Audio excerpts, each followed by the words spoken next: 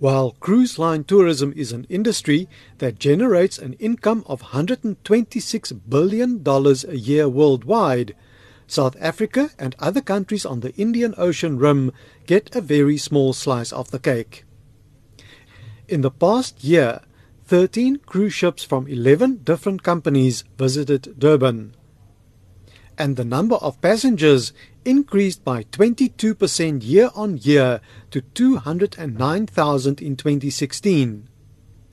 The National Ports Authority has now signed a deal for the private sector to build and operate a 200 million rand state-of-the-art cruise terminal in the port of Durban for the next 25 years.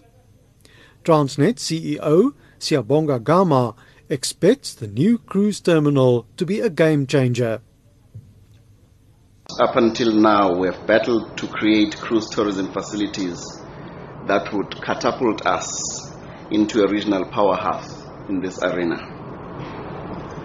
The opportunities for cruise, as well as linking that to some other icons such as the Blue Train and visits to game parks in and around Natal, as well as the Kruger National Park, are just some of the ideas that we could have. The Port Authority's Jacob Nare says the deal comes 3 years after a similar contract was signed in Cape Town for the V&A waterfront for a 170 million rand project to remodel a building to serve as a cruise terminal. Until now, Durban has used an old goods shed that has undergone a few cosmetic changes over the past 20 years. Nare says a completely new building will be erected. The difference in particular with Cape Town and Durban is that Cape Town is a brownfields, in that there was already a structure at Ebeth in Cape Town, and the concessionaire then came in to remodel it and repurpose it for cruise terminal operation purposes. The Durban cruise terminal, however, is a typical greenfields where the structure will be coming up from the ground, purpose-built for cruises. The KwaZulu Cruise Terminal will be able to handle passengers from several ships at the same time.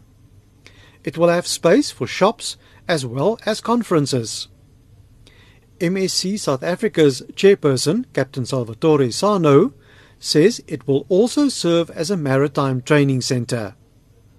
MSC's big vision is to create in our training centre electronic expert, engineer, mechanic, electrician, boilers, welders, who then will be part of MSC technically flying team for the maintenance and the repairs of all of our vessels who are rounding the Cape. The KwaZulu Cruise Terminal is expected to help increase the number of cruise ships calling at Durban from 60 in 2020 to more than 150 by 2040. Passenger numbers are expected to reach the 700,000 mark by that time. KwaZulu Cruise Terminal's Ross Volk explains why the deal has been 5 years in the making. In any project negotiation, there's things that need to be fleshed out. And on a project of this magnitude, the importance to Transnet and the importance to us as MSC Cruises and KCT, it took time to flesh out all the arrangements to ensure that we were 100% ready to progress with this and to get everything in line to make this as efficient as possible. And I think any big project that you have requires detailed consideration. This is a significant development for Durban, and it takes some time to flesh it out.